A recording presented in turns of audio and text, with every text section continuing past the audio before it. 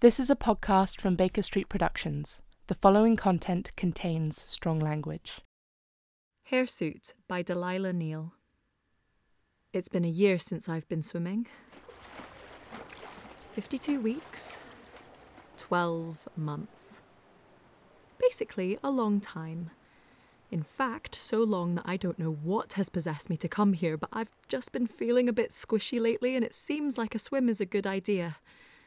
Refreshing, relaxing, rejuvenating, all the good R words. I kept saying those R words to myself in the cubicle whilst I got changed. But I wish I hadn't now. I wish I'd said to myself, Marnie, have a good look at yourself and think about what you're doing. Seriously, what are you doing here and why are you doing this to yourself? Because now, as I walk out of the cubicles and to the pool, I'm remembering everything I hate about swimming. Or at least the one thing I hate the most. I hate the bit before you get in the pool. The journey from changing room to ladder where you're just in your dry swimming costume. It feels so wrong to be in a swimming costume that's not wet. Especially this costume. I'm wearing something sporty. A misguided impulse by a year ago when I thought I was going to get into low-impact exercise. Massive waste of my student discount, to be honest. It's a one-piece. I didn't want to be the girl who goes to the uni pool in a bikini. Spare me. But I know it's a misguided buy because when I pulled it up my body today, I remembered the reason I never wore it in the first place. The bottom half of the costume comes down in a sharp V, like my worst nightmare, high leg briefs, and there's nowhere to hide. I must have not even tried it on in the first place, surely, unless for some reason I had managed to completely shear myself down there. Maybe it was just after I used that hair removal cream on my upper thighs. But also just before that made me break out in a rash that made me look like I'd rubbed poison ivy all over my nether regions, like some demented crone. I haven't shaved down there since then, and my pubes have been slowly growing further and further down my legs, like a furry horde of Arctic explorers trekking towards the North Pole. The North Pole being my feet, which are incidentally also hairy. I'm waiting on a bench beside the pool now, another mistake of mine. I've arrived for my pleasant, soothing dip during peak time, and now there's a queue to get into the water because the women's water polo team is training. God, it's so awkward. They all have matching yellow and green swimming costumes and these green swimming caps. With their little nose clips, they all look like a family of sexy turtle people. Or an enthusiastic Esther Williams tribute act. And I'm just sitting here on the bench watching them, legs crossed, arms crossed. Legs crossed the uncomfy way round, so when they are practicing a particularly detailed manoeuvre, I quickly switch them so they don't catch a glimpse of my bush.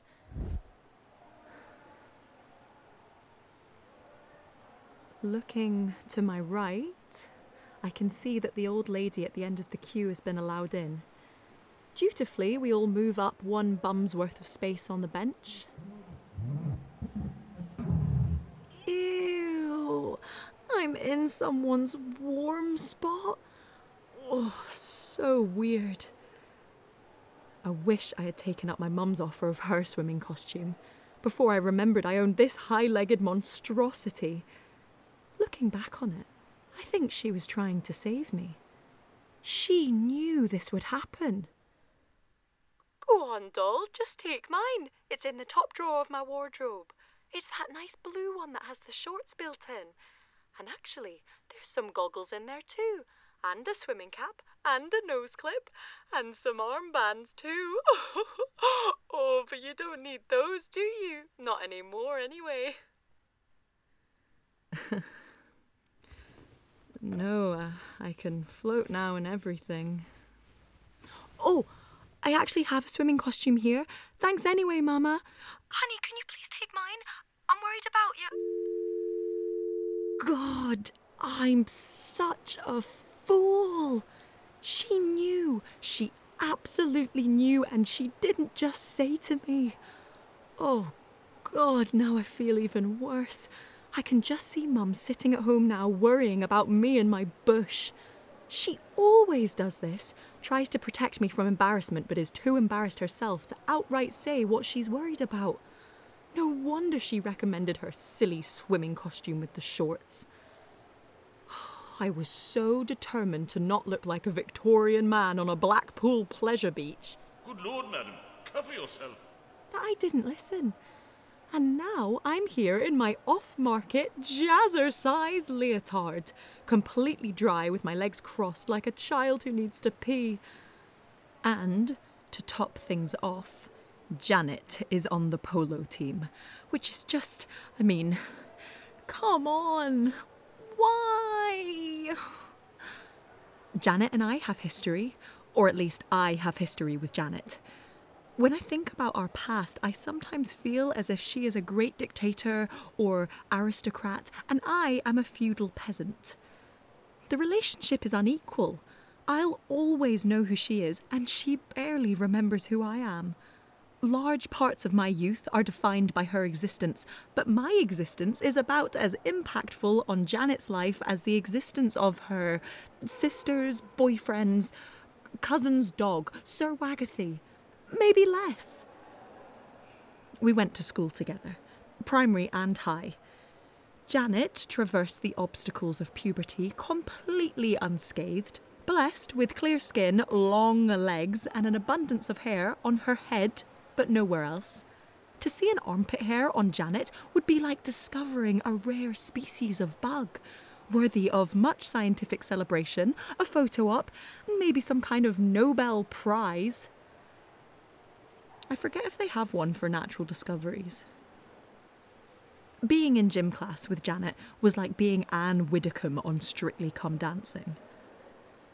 And now here she is, swimming away, passing around the little thing you pass around in water polo. I don't even know which stroke I'm going to attempt once I get in the pool. I keep thinking that maybe I could just leave now. Bone dry, but maybe less emotionally scarred than I'll be when I have to stand up and reveal my audacious muff to everyone. That muff, it's so audacious. But I know my mum's coming to pick me up when I'm finished, and if I have to tell her I didn't get in the pool, she'll just look at me with that look of hers. That look that somehow says, "You need to exercise more," and "I told you so," at the same time. So I'm going to stick it out. Surreptitiously, I try to sort the bottom half of my costume. Maybe if I can pull the back half low enough, my bum will be able to have enough traction to keep it down over my lady garden. God, it's such a deep V, I'll never be able to cover it all. It's honestly like trying to cover a verdant mountain with a tarp the size of a napkin. Verdant mountain, that's a good one. I wonder what other synonyms there are I could use. For the sake of scientific interest, of course.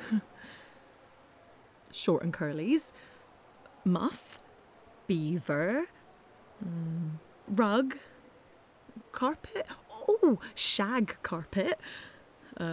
Shrub. Bush. Grove.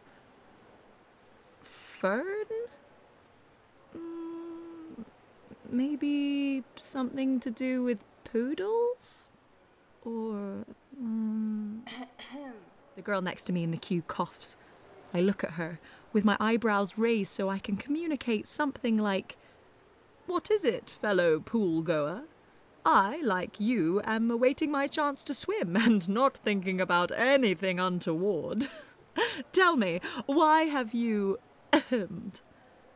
She looks to my other side and I see it's time for me to move again. I'm getting closer to the end of the queue. As I shift up the bench, I feel sweat begin to collect at my lower back. Maybe I can still leave. I shift slightly as if to stand up and go, but Mum's disappointed face flashes into my mind, so I stay seated. On the other side of the pool, the water polo team has started to leave. I watch them from the corner of my eye. 6 besuited carbon copies climb out of the pool, chatting excitedly. I try to spot Janet in the sexy tree frog-like haze they are creating, but I can't see her. I know I can't because I would know Janet anywhere. I've looked at her Instagram long enough and none of these girls are the right height. Where is she? She must have already left. I bet she's in the showers. My piercing gaze is interrupted by the line moving. It's finally happened. I'm at the front of the queue. Somehow the worst and best place to be. On one hand, soon I can get in the pool and hide my muff disaster.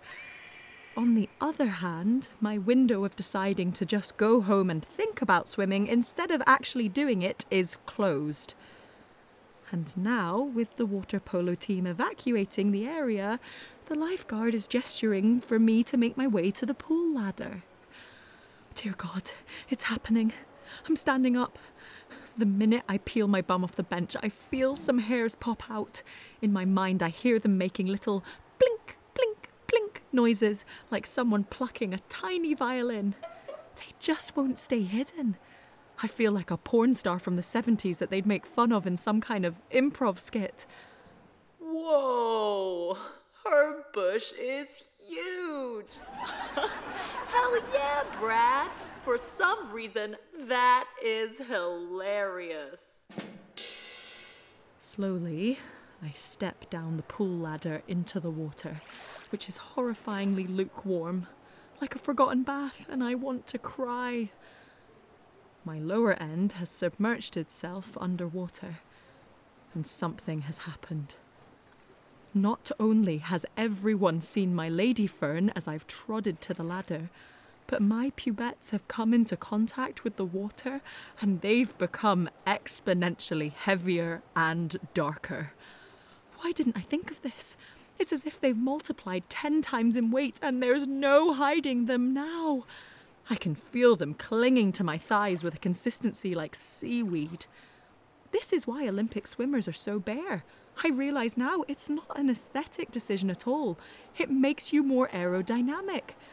With pubes this heavy, I think I'll only be able to achieve a snail's pace through the pool at best. Shamefully, I wade further into the pool to claim my swim space.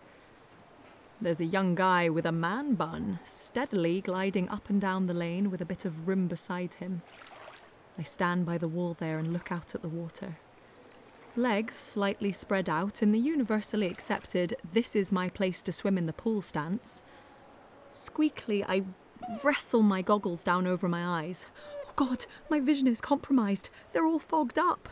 My freak out on the bench must have caused them to steam up from all the heat leaving my forehead. I take them off and awkwardly splash them a bit in the water to defog them. Man bun guy finishes a length beside me and smiles as he pushes off for another one.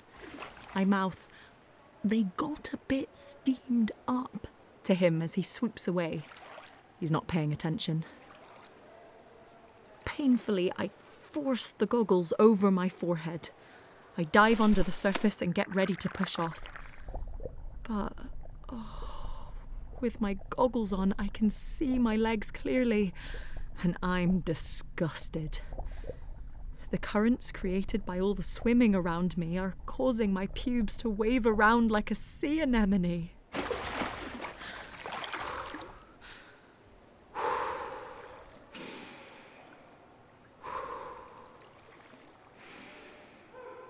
Okay, Marnie, you need to calm down. Everyone here has seen pubes before. They all have them.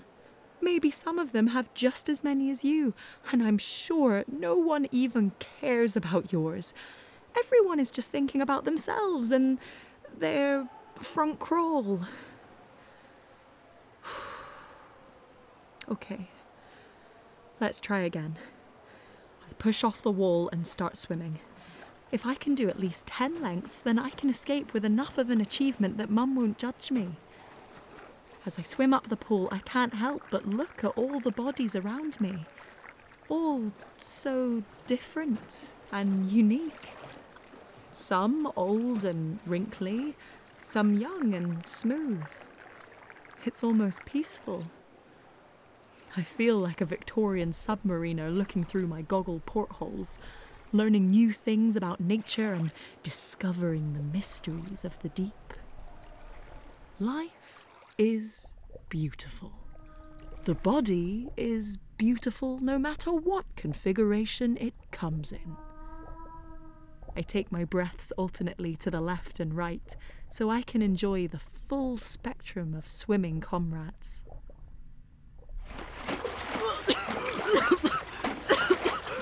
Janet's on the other side of the pool. That toned bitch has stayed behind to do more laps. Oh, my nature documentary is ruined by the arrival of a predator. A beautiful great white shark is lurking at the deep end and she's about to make her way over here. I collide with the wall as I finish my length and almost bash my head in. I look down over my hedge and freak out. I think Janet can sense my overgrownness like blood in the water, and she's going to hunt me down. Slowly, I turn around to get ready to push off. In the distance, I can see her green swimming cap bobbing up and down in the water, submerging and re-emerging like a fin. I feel like everything is coming towards me very fast and like I'm watching it from the outside of my body.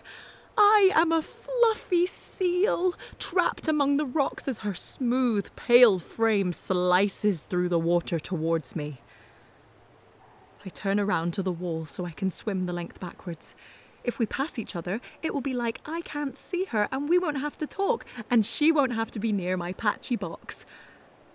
But actually, now I think about it, what if I pass Janet and my pubes are presented to her like some small otter cresting the sea foam? Not only would she see it was me in the pool, but my forbidden forest would then slide past her like an appetizer at a sushi restaurant. Oh God, oh God, oh God. Maybe I'll just front crawl to the other end. If I'm face down, there's no way she'll know it's me. I pull my legs up like a spring under me and thrust out into the water. But I collide with Man Bun Guy. Oi. Fuck! Now I have to awkwardly apologise to him before he swims away, and I'm standing stock still as Janet surfaces behind me at the shallow end. I don't know what to do. She spins around to face me as she emerges from the water. The droplets wick away from her body and fall delicately to the pool. She looks like Aphrodite emerging from the Aegean Sea. Except for her locks tucked up inside her swimming cap, she is completely hairless. Stunningly bare. Smooth in the way only prepubescent teens can achieve, and that I can only remember in the distant echoes of my memory. As she smiles and looks into my eyes, my inner self regresses until I am 13 again. Razor burnt and afraid that someone will notice the spot I missed on my right armpit during PE. Terrified that my hairiness means I'm becoming someone else, or something else. Something that people will look at in zoos or freak shows. Soft in all the places a girl isn't meant to be soft.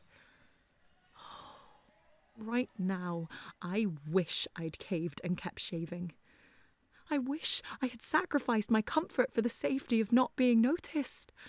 I wish that when the doctor had handed me that pamphlet for a laser hair removal clinic, I had decided to spend my money on that instead of a new set of bed sheets. I wish I had just asked Mum exactly why she wanted me to wear the swimming suit with shorts.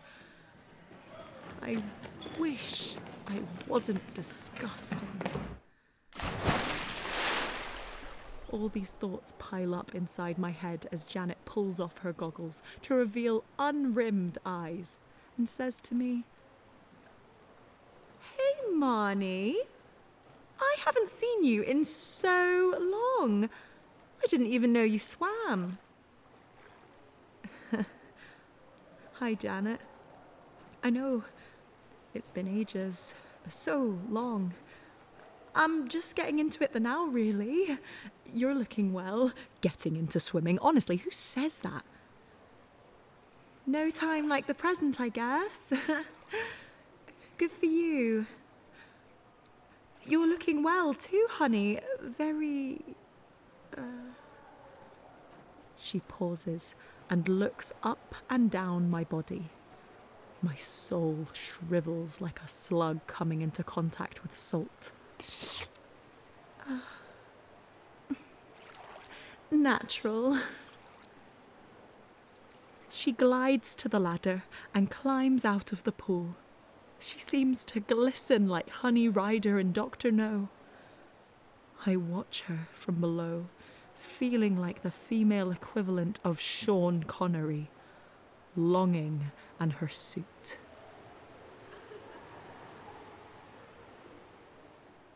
Hairsuit is a Baker Street production written and directed by Delilah Neal. The script was performed by Rosie Hart and the sound design was by Alison de Klerk-Mattis. Hairsuit is part of the Speak of the Devil series, available on podcast platforms or at www.bakerstreetproductions.co.uk.